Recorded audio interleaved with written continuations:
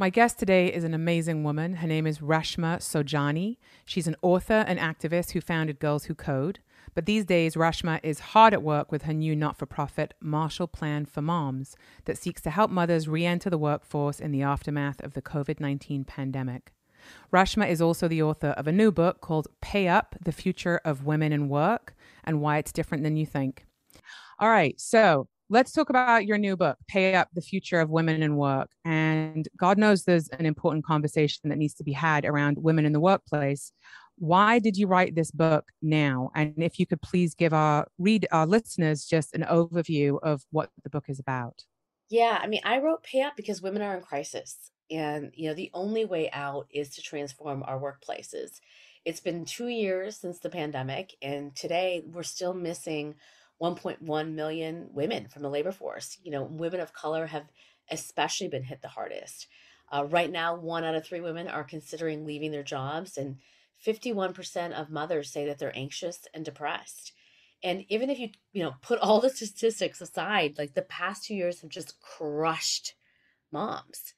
And the problems that we have been facing, living in a country that doesn't have paid leave or affordable childcare or parental income, or even support for flexibility. Like these are things that have been brewing for decades, and COVID just exacerbated them. Yeah, I was going to say these are issues that have been around for a really long time, but COVID has accelerated the need for more support and the things that you mentioned.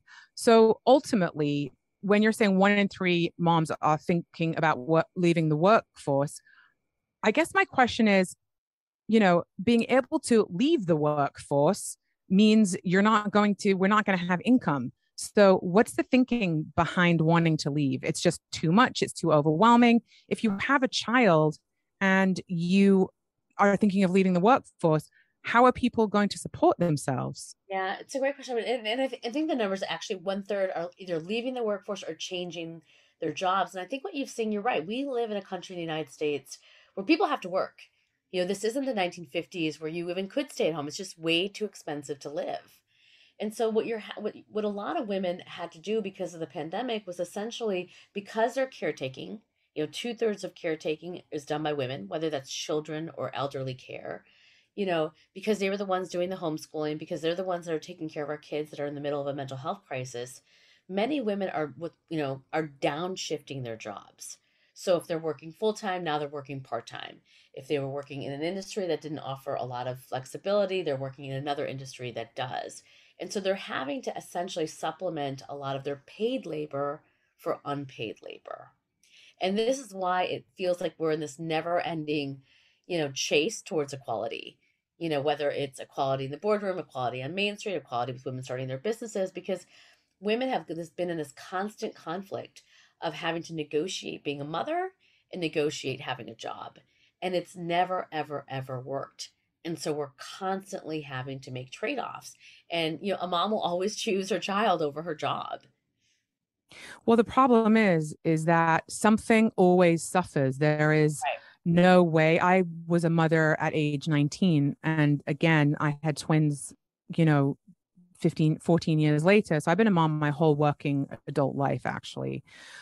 So I have I've got many years of experience of what you're describing with managing, a full-time career and parenting children. And the truth is that something has to suffer. There is no way that you can be present for your job and present for your kids, and take care of yourself equally at the same time. It's always, for me at least, been about moving around where the impact is. Okay, my kids, they've been getting more of me. Maybe I can take a little bit more time away from them and give it to my work. Okay, my work, is suffering. That needs more time. It's just moving the impact Yep. around. Yep. We say it's like a constant game of Tetris.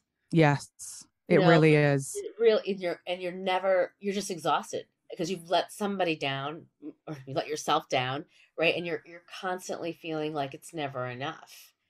So And that's what's the exhausting. solution though? Because, I when I hear you talking, I'm thinking, okay, is the solution for us to leave the workforce? Because No, ultimately, right. So what is the no. solution? What Well, what here, what do you talk about in the book?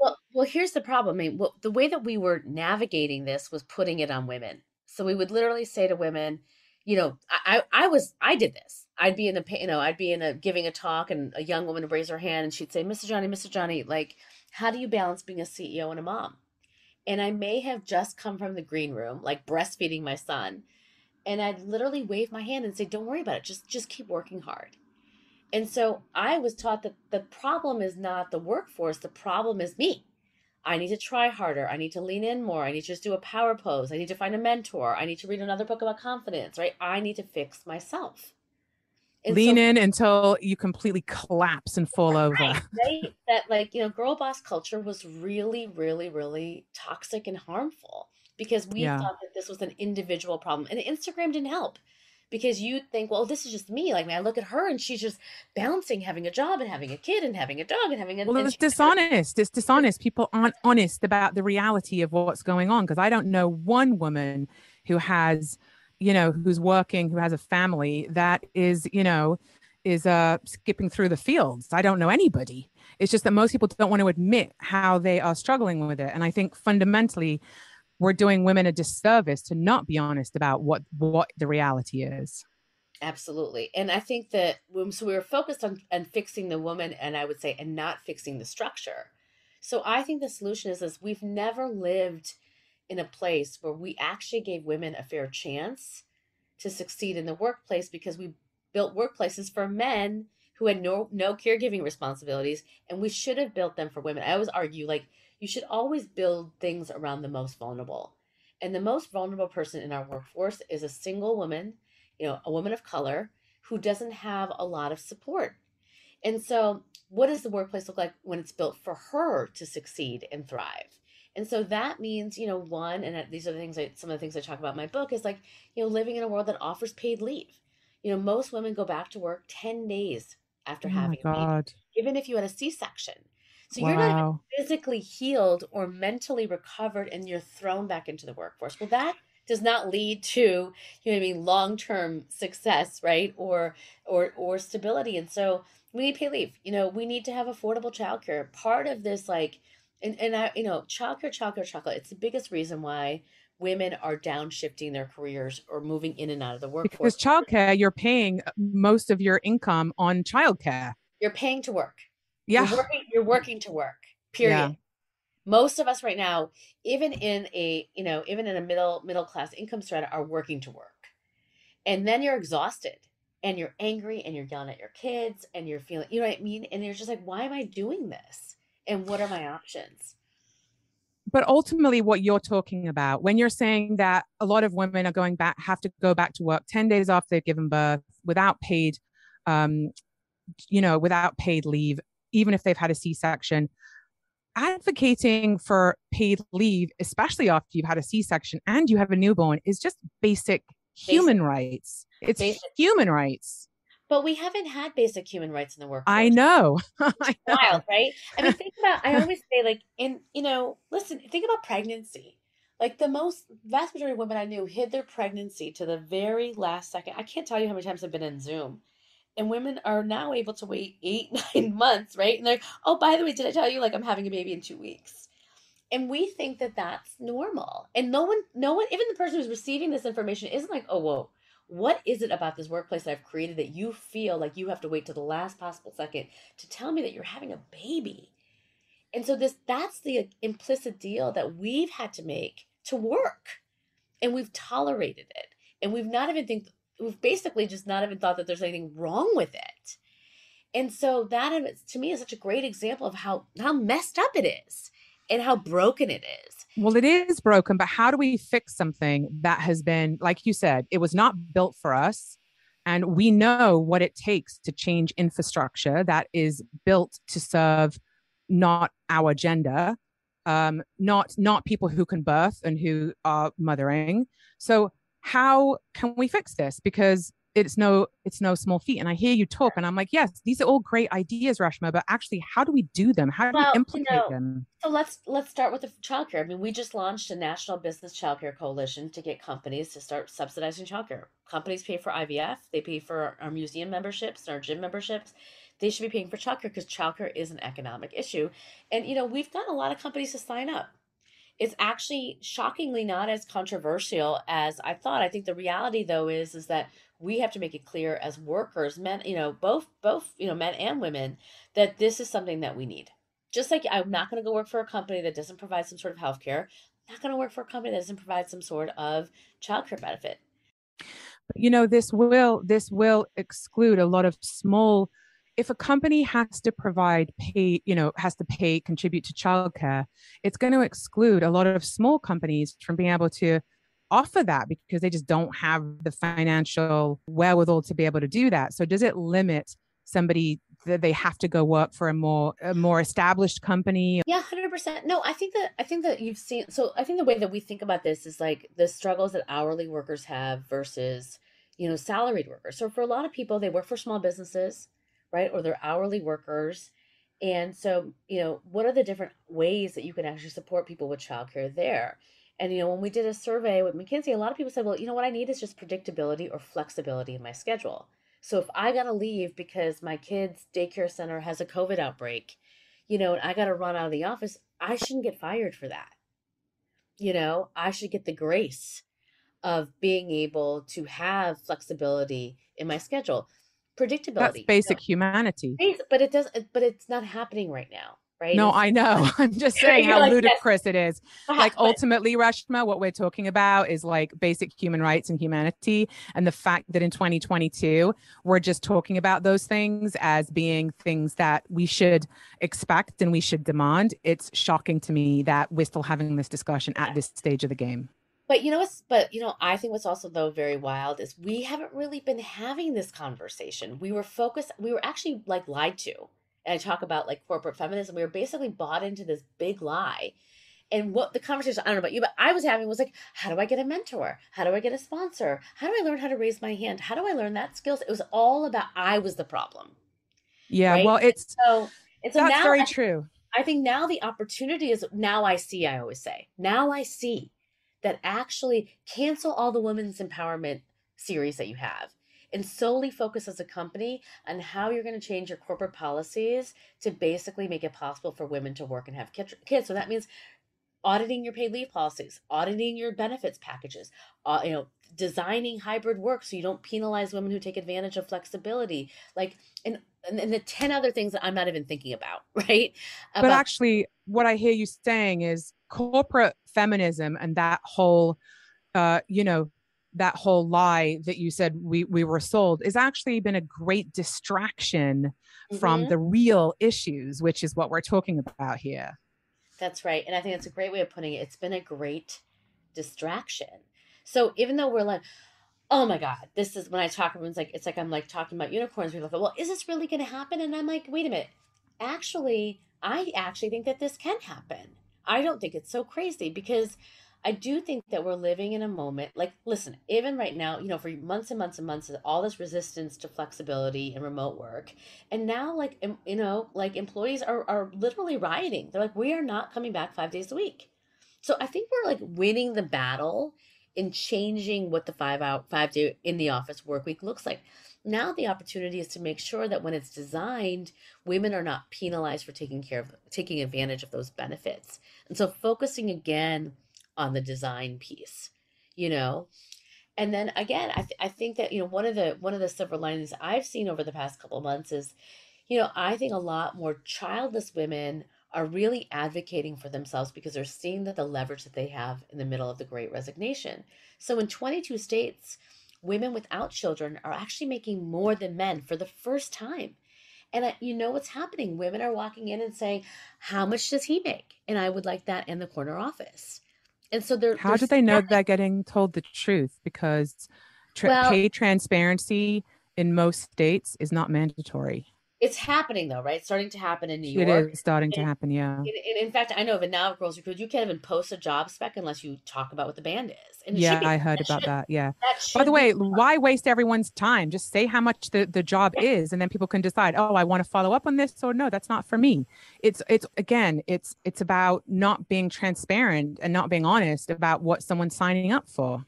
right. Even though, and knowing how that lack of transparency was exacerbating gender inequality when it came to pay, because men had knowledge and information by their buddies about what they were making, and we didn't. and we've been taught to be people pleasers, and so we don't ask. So I think that, but so I think that there's these norms that are changing the power dynamic.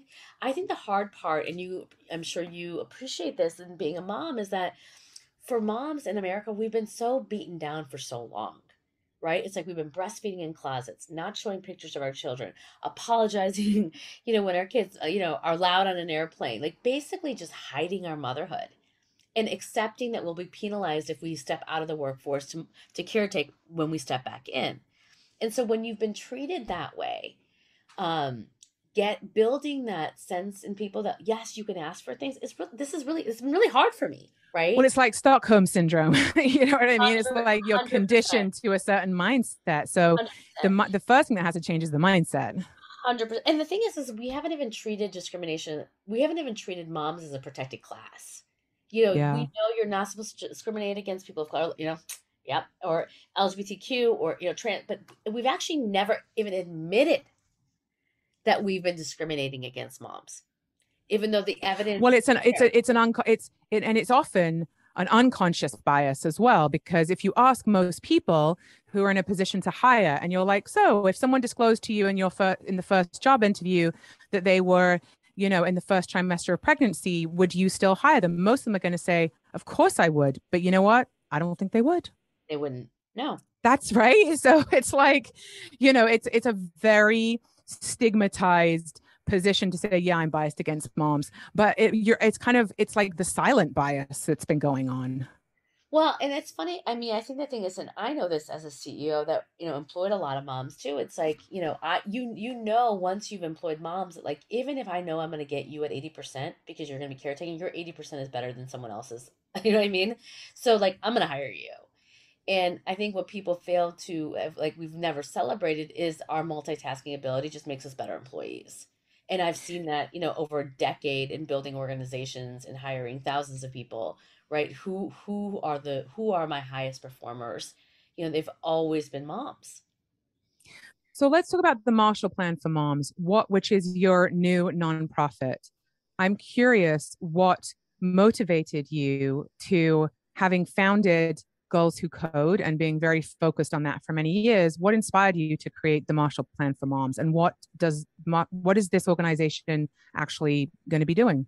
Yeah, I stepped off being CEO of Girls Who Code to build this organization because I think it is like the next problem that I am like just laser focused and evangelical about solving. And that is essentially, helping women in the workforce through advocating for public and private policies, so we actually have a real chance of getting to equality. And so what we're focused on now is really, I would say on one leg, it is cultural change. So, I said, well, what was the problem with girls in coding? It was that coding wasn't cool.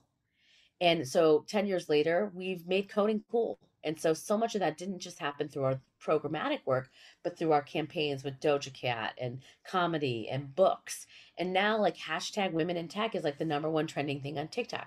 It's cool to be a girl coder. If you take that parallel to now, moms are not respected and valued, right? 85% of millennial women think that it's essentially sucks to be a mother in America. And it's true. By the way, they're not wrong. They're not They're not wrong. wrong. And if you look at every Yeah. media representation of us, right? Whether it's in film, whether it's in TV, whether it's in magazines, I mean, it is not sexy to be a mom. It's not cool to be a mom. It's not respected to be a mom. And even the tropes that are out there, mom is super mom, that immediately when you have that out there, well, then moms don't get things. They don't get help. They don't get support. They don't get paid leave. So we have to really, really change. Yeah, moms, it needs a rebranding. Moms, yeah, and everyone hates me, but it's true. It is true. Moms in America need a rebrand, and Yeah. so we are focused on that. The second piece is this National Business Childcare Coalition we're running, and the third piece goes to what we were talking about: is how when you have a group of people that have literally been Stockholm syndrome, that have been so beaten down, so used to not asking for benefits for themselves, so discriminated against in the workplace, how do you actually build an organization in the workplace and start training moms on how to take that power back and how to ask for what they need in the workforce? And so That's a great question. Yeah. And so we're gonna, taking a crack at that, which will launch, in the fall, about what that community looks like, what that empowerment looks like. How do we, how do we start training moms? How do you ask for flexibility? How do you ask for paid leave? How do you ask for childcare? How do you know what I mean? How do you make the case? You know what?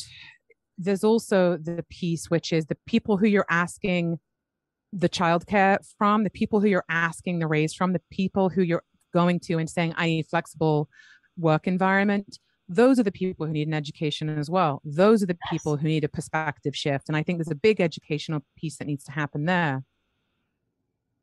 That is absolutely right. And listen, this is what I saw at with Girls Who Code. I would go into male engineering company, I'd go into Google, Microsoft, and I would make the case, right?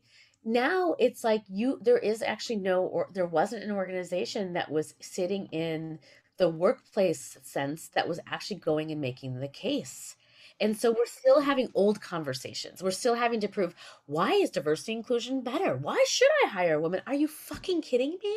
How Yeah. many times do we have to show you that? I'm not having that conversation with you anymore. What I'm going to have with you now is, how do you do that? You know what I mean? Yes. The What actual practical Right, like, stop. tools that we can Yeah, I mean, apply. stop Yeah. looking at me and saying, "Oh, I just don't know why, we just have this cliff after age 35." And what they really want to say is, well, it's because women want to have kids and they want to be with their kids. And I was like, I can tell you as a mom, that is not true.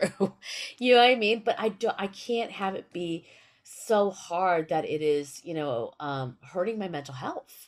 Yeah, I mean, Rashma, listen, I founded a company called Girl Gaze, which is a tech Yeah. platform that connects, yeah, you know about it, that connects female non-binary trans women with paid creative jobs. And, for all the companies that said that they cared about representation and inclusion, we went to every single one of those companies that put their hand up and said, we care about women of color, we care about diversity.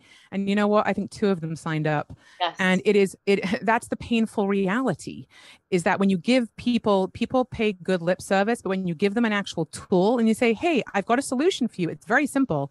You just need to sign up, you get a subscription, and you can actually have access to all those people that you say you want to hire, because you understand why the workforce needs to be representative of real life. When you give them that tool, a lot of them find a million reasons why they can't do it, because ultimately the infrastructure within those companies does not want change.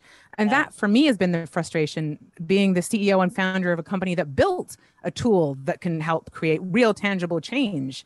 And so I'm curious, like, where do you get your where do you get your determination? Where do you get your resilience? Like, how do you keep going with this? Because I know for me, I definitely get beaten down by it and feel like, You're right. wow, this is exhausting. We're talking about the same stuff 10 years later here. You're right. Listen, sometimes I'm shocked that I'm here building Marshall Plan, because part of the reason why I got frustrated at Girls Who Code after 10 years was like, you told me that the only reason why you weren't hiring was because you didn't have them. And then I taught 450,000 girls and girls of color, Yeah. and then you refused to hire them, even though they were Yeah. more qualified than the people you did hire. And so, the takeaway that I've had was essentially like, when a company is built without us, it's really hard to get them to let us in. So you could say, well, Yes. you learned that, and so what the hell are you doing now? You're like, basically have a similar thesis. And I Yes, think, it's the same. It's a struggle. It's where I'm at with yeah, my company with Go Gaze, where I'm like, I've created the solution and I still can't get you to jump. So what do I do here? yeah. But so now here's the why I think this is like 2.0, because now it's about, these women are there. They're in the company. Yes. They've gotten hired. Now they're being pushed out because they Right. don't have. So now, if you actually can put in, I think, some of these policies and start having inside the company, um, having basically a structure there that is like, again, not a distraction, but a focus really on the outcome. I think maybe we can actually have more change. We just gotta try. We gotta try different entry points. We were always focused on pipeline, right? And we're like, ugh. Now, but some people are going to get in. But the problem is, they're going to get in and they're going to get pushed out. Yeah. That's what I was focused on, is pipeline. Me too. And yeah, yeah. And there's this other piece, you know, this other piece. Where does your desire to create such positive change come from? As a daughter of refugees, I don't know. I'm a Hindu. They say, you're put on this earth to do something. I was put on this earth to fight. I can't, like, I am up at night just thinking about these things. And I think in many ways, if I didn't have, if I wasn't able to channel it into this, I'd be super anxious. And so I'm able, or super just, I don't know, angry, frustrated. So I'm able to channel the injustice that I see in the world into change. And I'm able to kind of break it down a little bit, right? And I think the other thing is like now that I'm 46, I built my unicorn. I don't give a fuck anymore. I got no one to I impress. feel, yeah. I Yeah. got nothing to prove, nothing. And I also see it.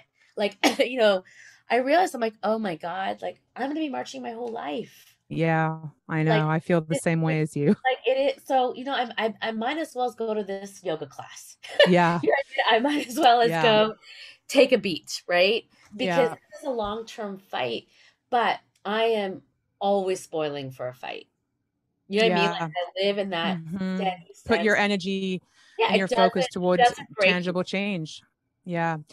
Who are the voices that carry you? Who are the voices that inspire you, that you look to, that are role models in some capacity?